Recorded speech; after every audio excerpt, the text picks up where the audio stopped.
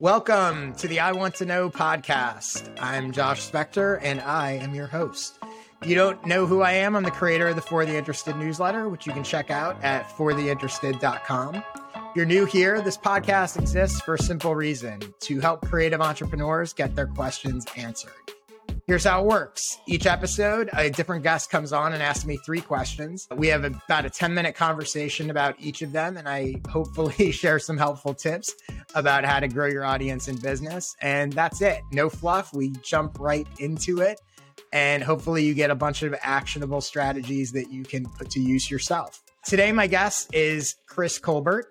Chris is the founder of the podcast and video production company, DCP Entertainment.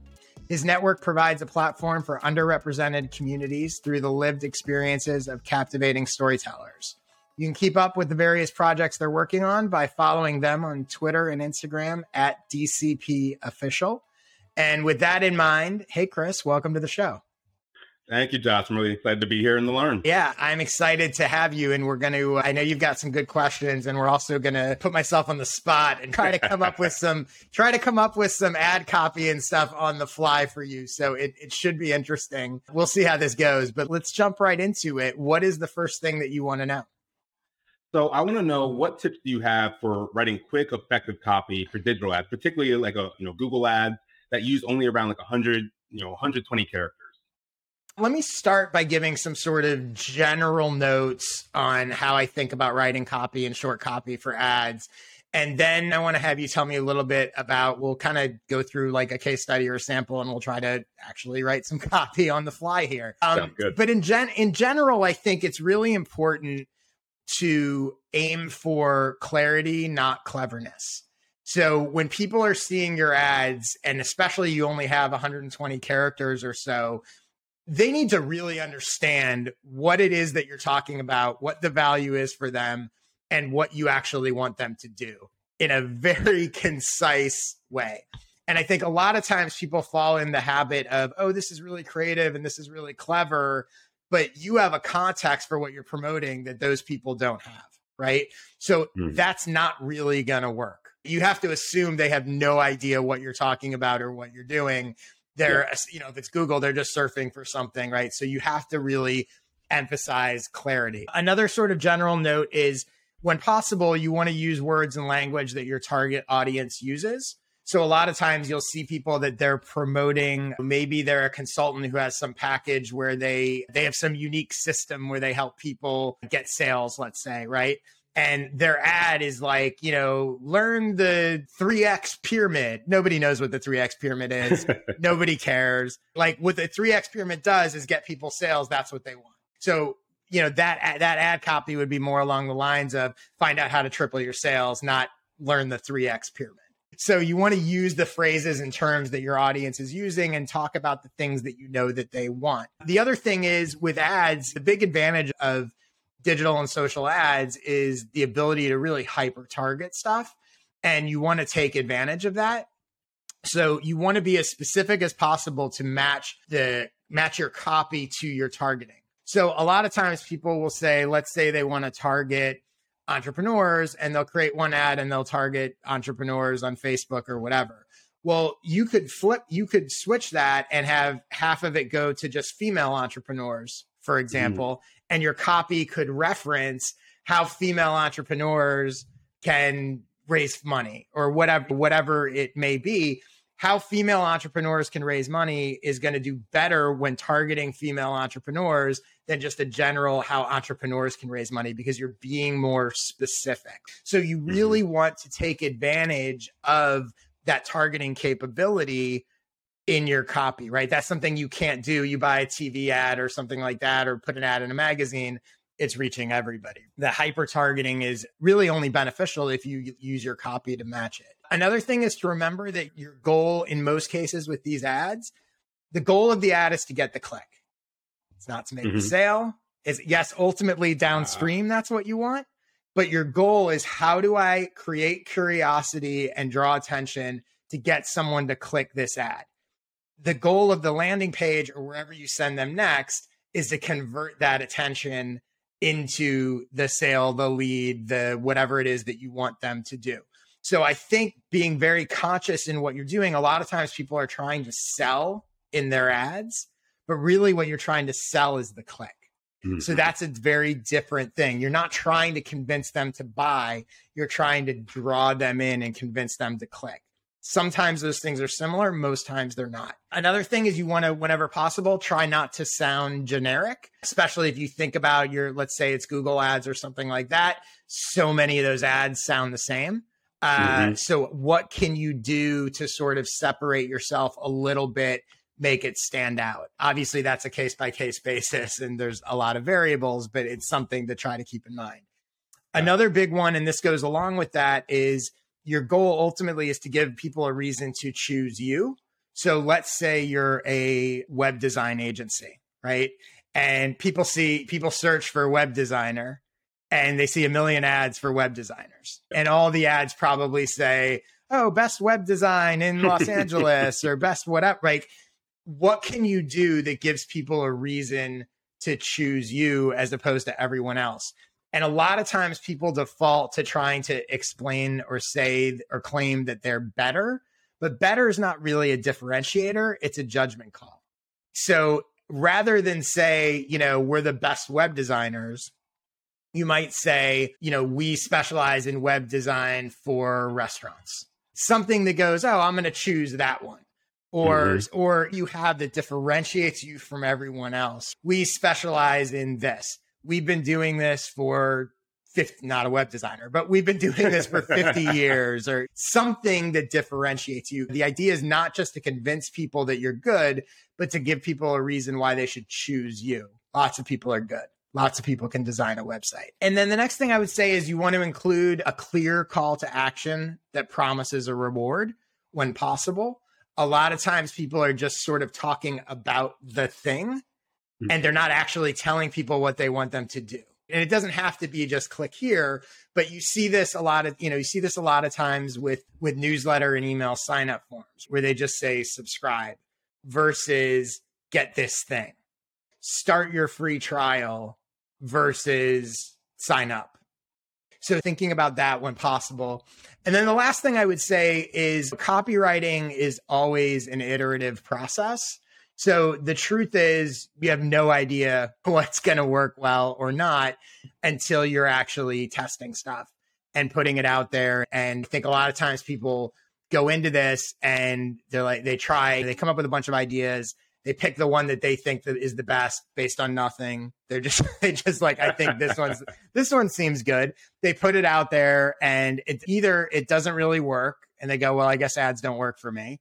And it's like, nah, maybe you were wrong. Like maybe there is an ad that works. You just didn't pick it, or it does work. And they might assume that's it. And they don't realize it actually could be better. So in success or failure, you want to continue to iterate, and you will learn as you go what your audience responds to and that kind of thing. So understanding that it's an ongoing process versus we take a shot and, oh, it didn't work for me, and testing all the different elements. And the same ad copy might work really well to one audience and not well at all to another audience. So there's a lot of variables. But so that's the sort of crash course in ad copy. But now let's try a stunt. So give me an example of something that you want to promote, that you want to write an ad for, and we'll sort of talk through on the fly how I might think about copy for that. So tell me what the thing is and who the target audience is and kind of what you want them to do. Yep. So I think the one we'll try out is Toure Show. So it's a podcast that is for primarily a Black audience. His subject matter is talking to Black professionals, whether they be celebrities or influencers, politicians, but people who are accomplished in their various industries, and getting essentially a master class. And so our core audience are Black individuals between the age of 30 to 40. And geolocation tends to be a major city: New York, LA, Miami, DC. So think that kind of realm in terms of who we're speaking to. Okay. And you want them to listen to a specific episode, I'm guessing, or you tell me? So, or check out the show in general? Yeah, what do you want them to do? I was originally thinking check out the show in general, but to the point you just made, it probably is better to be more specific. So maybe we want to point them to specific political hosts or point celebrity hosts. So for this example, let's talk about maybe people who are aspiring musicians learn Okay. from some of the best musicians out there is probably where we can lean into for this copy. Okay, great. And are there particular names of like some sample musician guests that he's had on? Sure. Kendrick Lamar, and I'll go backwards, so obviously he's more relevant now, but you also have people that probably fit better that demographic. So learn from people who played with Prince, learn from Ice Cube, and other one I'll throw out is musician wise. Who am I forgetting? That's a really big one. Yeah, let's go with those right now. Let's pick out with an blank. Are they learning in those interviews? I'm sure he talks about a million different things, but let's take Kendrick Lamar as an example. So in the interview with Kendrick, is he talking about business career path? Is he talking about creative music creation? Like, where does it go? Where it's all probably of the more above? creative. It does hit business sometimes, but I think the core part of the interview is more creative. And I'll throw one other name out there that I meant to say, Mary J. Blige. That's a good name. Okay. And same thing with her. It goes more in the sort of creative direction. Absolutely. Yeah. Okay.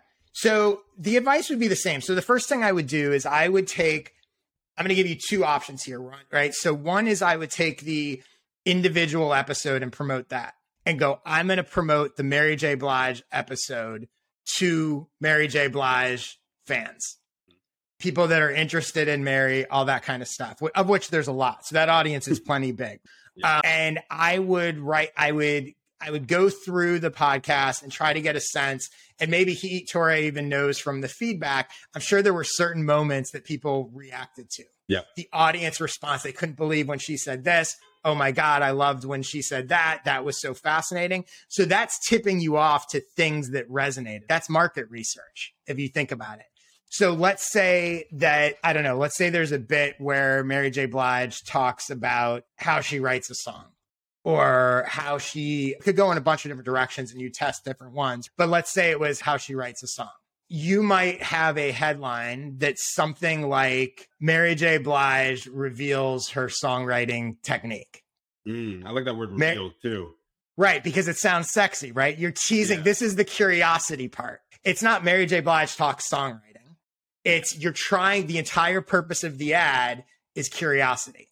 Now, if I'm showing this to Mary J. Blige fans, by the way, I could also target songwriters, people in music schools who will also be interested in her songwriting technique, right? With the same ad, and I could test how that goes. But Mary J. Blige reveals her songwriting technique is going to be interesting, most likely, to Mary J. Blige fans. Yep. And so that's your headline. And then you have a little description that, again, is teasing whatever that technique is. So it might be the surprising story behind the creation of what's the 411, whatever. I know that's super old reference, but sure. But that's the point. We're hitting that demographic, so. Right. And actually, that's funny. I'm glad you mentioned that, because if you could, by age group, you could go, hey, the person in their 40s, there's a nostalgia piece now. But I might run the exact same ad to a person who's a little younger that references one of her newer songs or more recent songs. And again, this is also where it's iterative and you're sort of testing all the stuff. So when you have a guest like Mary J. Blige, I'm leveraging her as opposed to Touré, because if I'm trying to get people who don't know Touré yet, right, that's the key. Now, the other thing you can do is when you have a podcast and you have a bunch of episodes like this, you could create a piece of content that combines a bunch of those. So you might create a blog post with clips from Kendrick Lamar, Ice Cube, Mary J. Blige, whatever, and drive people there to a collection of these interviews. And then your ad might reference multiple of them. Or you might run the same Mary J. Blige ads and just send her to a page with all these things. So now the people that you're sending there are understanding it's not just this one-off Mary J. Blige thing. Oh, this guy interviews all these musicians, right? Yep. You could also go in a more generic route. Let's say you were targeting just musicians in general instead of like Mary J. Blige fans. And you could have a headline that's 5 best-selling musicians reveal how they launched their career, how they built their career. If I'm a musician who wants to figure out how to do that, that's going to be interesting to me. Same thing. You could roll up a bunch of your entrepreneurs. Let's even say you could do top African-American entrepreneurs share how they built their empires, or the secrets behind 5 African-American entrepreneurial empires. Again, secrets. Ooh, I'm kind of interested. What? Exclusivity as well. Like, yeah, both those words, Yep. real and secret. Yeah, give this kind of exclusivity. That's why you're coming up versus anybody else. Yep. So that's how, and a big thing to remember here, because a lot of people fall into this trap too, is the instinct is, let me promote the Touré show. Go check out the Touré show. Mm-hmm. But if you're trying to reach a new audience who doesn't know him, that's not compelling. Yeah. It's the content. It's that is compelling. I don't know if I don't know him, I don't care about his show. But if I want to learn how to become a successful entrepreneur, I care about that. Yep. And we've made that mistake before, the listening in the Touré, but you're absolutely right. We need to introduce new people to Touré. Yeah. You want to bring them in, and then they discover him, right? He's not the hook. It's counterintuitive, but it actually makes a lot of sense when you think about it. It's the content. So cool. So hopefully that's helpful. Let's go to your second question. What's the next thing you want to know? Yeah. So yeah, that was super helpful. So I want to know, how would you market individual podcast episodes in specific local cities or states? And like, we're a national, international station, but I think there's specific shows where you want to try to market more locally. And I'd love some advice on that. Cool. Give me an example of a show that you would want to market locally and why locally. So for instance, I actually host a podcast called Say Their Name, where I go around the country. I literally drove around the country during a road trip, interviewing families impacted by police violence. And so these stories are very much rooted in their local cities and their local state. And they're stories that a lot of people are familiar with in those areas and would love to learn more. So we went to Sacramento and interviewed Stephon Clark's family. So how could we market locally in Sacramento about this story where this person was killed, I believe it was about 4 or 5 years ago in the city of Sacramento, and reaching people there? Okay. So a few things. So first is when you pick the city. So let's take that as an example, right? Let's say it's Sacramento. So the first thing I would do is I would look for local influencers. And I don't mean influencer like bikini chick on Instagram. I mean, it's funny. I always say like most quote unquote influencers don't actually have any influence. So I mean people that are actually influencing things. So whether that be local bloggers, podcasters, newsletters, journalists, who are the people on a local level that have those audiences, right? I would find them to start by making them aware that this thing exists and hoping that you can get some of them to share it, right? You want to find your connections to those local communities. Yeah. Reach out, make sure those people are aware of it. The next thing is, if you're going to do some paid promotion, obviously Facebook ads or Google ads or whatever you're going to do can be locally targeted. If you do that, again, you want to make your messaging local. So you want to reference Sacramento or whatever it is. The other thing is, if you're using images, use local images, right? What do you mean by that? So what I mean is, if let's say you're targeting, and I don't know Sacramento well, but let's say you're targeting Sacramento. The obvious image might be to just be your show title or an image of the host or an image of the person maybe who is a victim of violence or whatever it is. Mm-hmm. You'll do better if you're targeting people in Sacramento with an image of something in Sacramento, because when people are flying by their feeds, they go, oh, that's my neighborhood, right? Okay. That's my thing. Versus they may not know who that person is or what it looks like. So when you can show people something that's familiar, again, you would test this, but typically it's a way on a local level, people assume it's more relevant to them.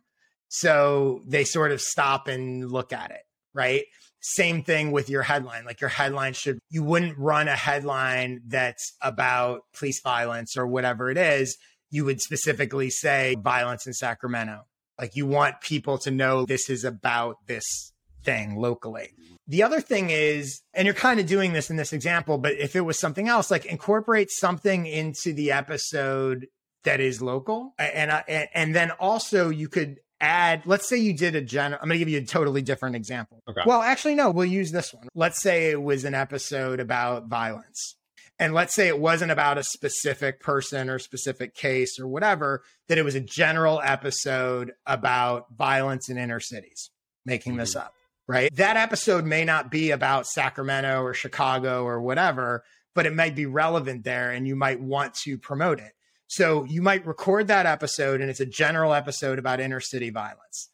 Then take that episode and create a blog post, and in the blog post, add a local angle. So the blog post becomes, we did this episode about inner city violence. did you know X, Y, and Z about inner city violence in Chicago? So the podcast episode is universal or national or whatever, but the blog post is now local. Yeah. If you do that, you're then able to market the blog post specifically about violence in Chicago, which draws them in and introduces them to the general violence episode. Yeah. You can then go a step further. This is where it starts to combine stuff. And now that blog post is what you're asking all those local influencers to share and or contribute to. So now you reach out to, let's say, the local influencer in Chicago and say, hey, we did an episode about inner city violence. We're writing a blog post about inner city violence in Chicago. You're on the ground. You're on the front lines. We'd love to hear your thoughts. We'd love to include a quote from you. We'd love to link to an episode you did of your show or an issue of your newsletter that talks about this. We're creating a sort of Chicago violence post. So they go, oh, sure, I have a lot of thoughts about this. I just did a whole episode about that. Okay, we'll include it. Now they're way more likely to share it. Yeah. What's interesting is once you sort of do this format and sort of crack the formula, you can repeat that with as many cities as you want. So one episode that's a general episode about inner city violence, you might go to 10 different cities and have the Chicago blog post that has that embedded, the New York blog post that has it embedded, the San Francisco blog post that has it embedded. You've reached out to the influencers and incorporated them. And now you've got an army of people sharing, and it's still your one episode, but you've just localized it around it. You can see how massively that would increase your attention to your episode and your podcast and everything else, and make that outreach easier and get people sort of invested in the thing. And you become a part of the conversation in all these different cities. So there's sort of two pieces there, right? One is it's a local episode, so it makes sense anyway. The other is here's how I take a non-local episode and make it local, if that makes sense. Oh yeah, all makes sense. I really like those. Yeah, we're going to definitely jump on that as we get into the next season. Cool. Yeah. And I think, again, the thing to keep in the back of your mind, especially when it comes to local, is you pick a city and you're experimenting. You're looking to, like what I say is like crack the code. Because if it works in one city, it'll work in every city.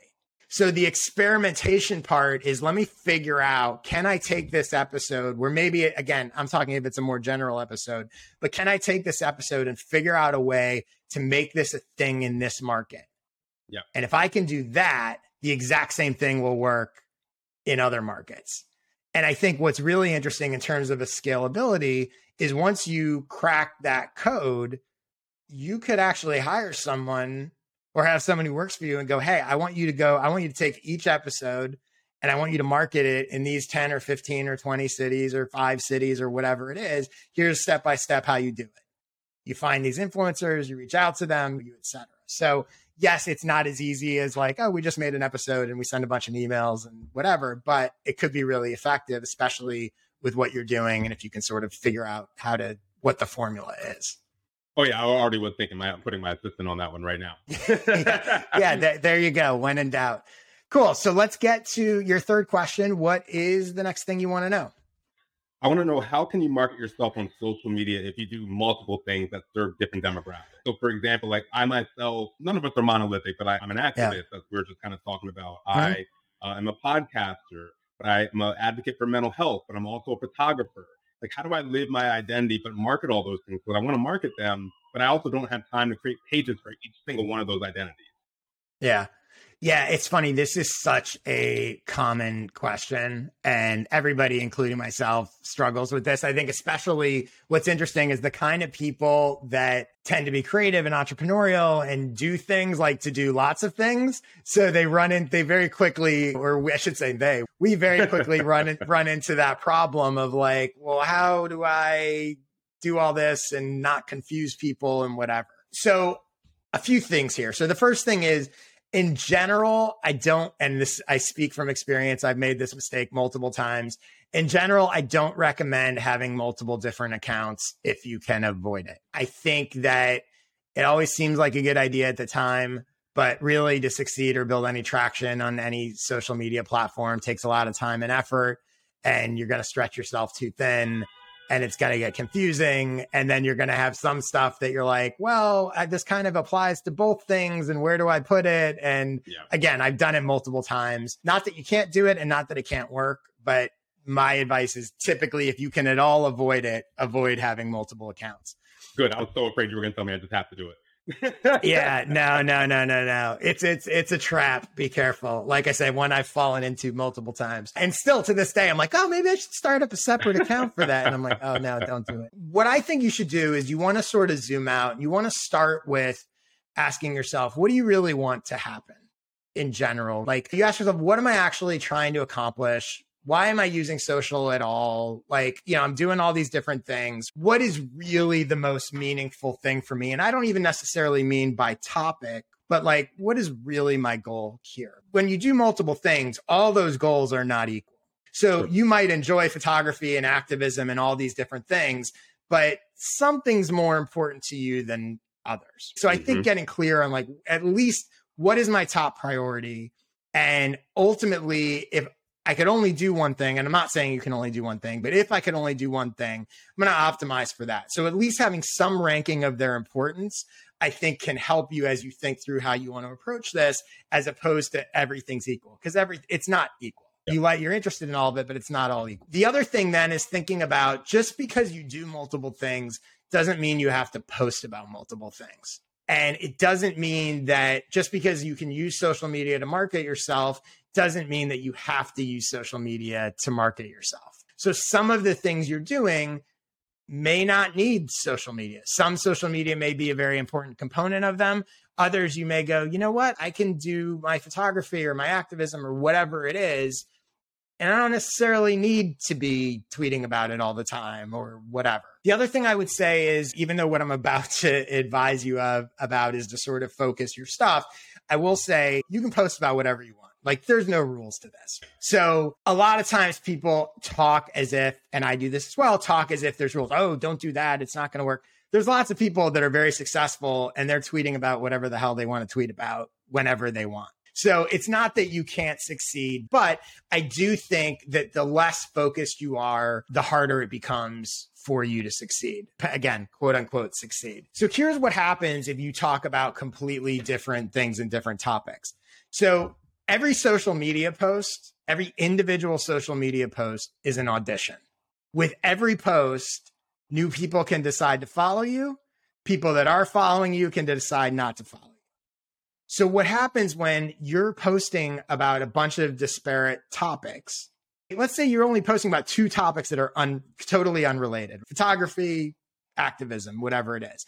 And let's say 50% of your posts are about each. Well, if 50% of what you post isn't of interest to one of those audiences, that makes people less likely to follow you and more likely to unfollow you, because they're looking at your account and they're going, I only care about 50% of this guy's stuff. Or they're following you and they're going, half of what this guy posts, I don't care about. And it's not just the unfollowing, because the other thing to keep in mind is with the algorithm, just their decision not to engage with a post, every time someone doesn't engage with one of your posts, it makes them less likely to see the next one. Yeah. So if they like the 50%, but half of your posts they're not ever engaging with, they're going to start to see fewer and fewer of the posts they do like. So there is a real cost to posting about things that are completely disparate. And that example is if you only cover two different topics. You can imagine if you cover 3 or 4 or more, which most people do, it becomes infinitely worse. Yeah. Okay. But a few things you can do to tackle this. There are some kind of end arounds and ways that you can kind of do multiple things and make it work. So one is, maybe you decide one social media platform's for one audience and another's for another. There's no rule that says you need to do the same thing on each platform. So you might decide Twitter is all about my activism, Instagram's all about photography. And you could, pick deciding what that is. So that's one way to juggle multiple things, is to go, my audience for this topic lives on this platform. My audience for this topic lives on that platform. And you have a consistency within that platform that works on your behalf. Another thing you can do is you can look for a through line, depending what the sort of topics are. you can look for a through line that connects your various topics. So for example, let's say that I was like, I really want to tweet about sports. I also want to tweet about business. These don't really have anything to do with each other unless I focused on the business of sports, but let's say they were totally different. When it comes to niche, it's not just the sort of topic, there can be an underlying through line. So I might say, yeah, I'm interested in sports and I'm interested in business, but I'm really interested in underdog stories. And I'm going to focus on underdogs in sports and underdogs in business. And that means that the quote unquote topics are different, but it all feels synced up. It's an interesting exercise anyway to go like, what connects all of these different interests? So you might say, I'm interested in activism and podcasts and photography, but what I'm really interested in is the unique way African Americans see the world and express it through their photography, through their podcasts, through activism. Now that becomes nuanced, but you can certainly make that work if you then apply that filter or lens to the things you're talking about. When you pick that sort of filter or through line, it can actually help you create more interesting social posts. Oh, yeah. Because even if you want to do, let's say, oh, I want to talk about photography and I want to talk about this new camera, the default or the fallback would be, oh, look at the tech specs of this new camera, blah, blah, blah. But if you're like, no, I want to talk about this new camera in the context of the unique way that people see their world or express themselves in the world. And maybe I'm going to talk about how this new technology enables X, Y, and Z expression of yourself, whatever it is. So that I think can be really effective. I think people tend to think that surface level, like photography and activism have nothing to do with each other, but they could. It's all in how you define it. And so that's another way to connect that stuff. And if you do that and express that and sort of message that, not necessarily in every post, but in the explanation, there's a big difference between, let's say, a Twitter bio that's like, I talk about photography, activism, and podcasts. And I talk about unique ways people see the world and express themselves through photography, activism, and podcasts. Now it feels synced. These things that felt totally different feel synced. So that's another sort of way to do it. But that's how I would think about it. I would either say, you know what, based on your ultimate goals, I just need to focus on this one thing. I don't need to be posting about all the other stuff. Or those are your three options. So that's option one. Yep, option two is I'm just going to do different things on each different platforms. Mm-hmm. And option three is I'm going to draw a line and connect all these things somehow. Or option four is ignore everything I said and go start multiple accounts and then come back on and I can tell you I told you so a few months from now. I think that exercise can also be really helpful in terms of, I don't love the term personal brand, but in terms of personal brand and even understanding your own positioning, sometimes that looking for a through line is really helpful. It's just a helpful exercise in general for you to understand like, oh yeah, this is really what I care about and what I'm really doing. And these things seem not remotely connected, but they actually are, right? And I think it forces and leads to a deeper level of messaging to people that I think makes everything more interesting and probably helps with your social posts. Because again, it allows you to not just do this sort of surface level activism's important. Okay. You know what I mean? It's like, it helps the content become more interesting. Cool. Well, I look forward to following you and seeing what you're doing, as I'm sure other people will now be curious to as well. So tell people where they can follow you, what else they can get from you, learn from you, connect with you, anything you want them to know about. Fire away. Well, you can follow me as I'm developing my personal brand a little bit more at Chris Colbert Report. But I particularly really like to push people to follow my company at DCP Official. That's on Instagram, on Twitter, on Facebook as well. And you can also go to our website, dcpofficial.com. You can check out all of our content there. We also have a recording space in Times Square. So you can get all that information on the website. Cool. And tell me, I probably should ask this in the beginning, but just to clarify, so your company, like with Touré or whatever, are you essentially helping people market and distribute their podcasts? Produce them? Yeah, so we're a production house, so we produce the content. We're also a distribution platform and a network. So we partner with different partners, whether they be hosts like a Touré or brands like a State Farm. We're doing a project with them right now. But then we develop our own original content, like Say Their Names. So yeah, we do a little bit of everything, but particularly around those underrepresented communities and conversations. That's awesome. Well, thanks for coming on and thanks for the questions. Anyone else who's listening to this, you can check out my newsletter, fortheinterested.com/subscribe. I do a series of video workshops called Skill Sessions. You can get those at joshspector.com/sessions. If you are interested in some coaching or consulting help from me, go to joshspector.com/consulting. You notice a theme here. Twitter, I'm at jspector. If you'd like to come on the show and be a guest and ask me 3 questions, you can do that. All you have to do is come up with 3 great questions and submit them at joshspector.com/questions. And then, of course, if you're digging the show, please tell people about it. Please rate and review and do all that other annoying stuff that every podcast host asks you to do. Thank you, Chris. Thanks, everyone, for your interest. And I will see you, or you'll listen to me, hopefully, next week.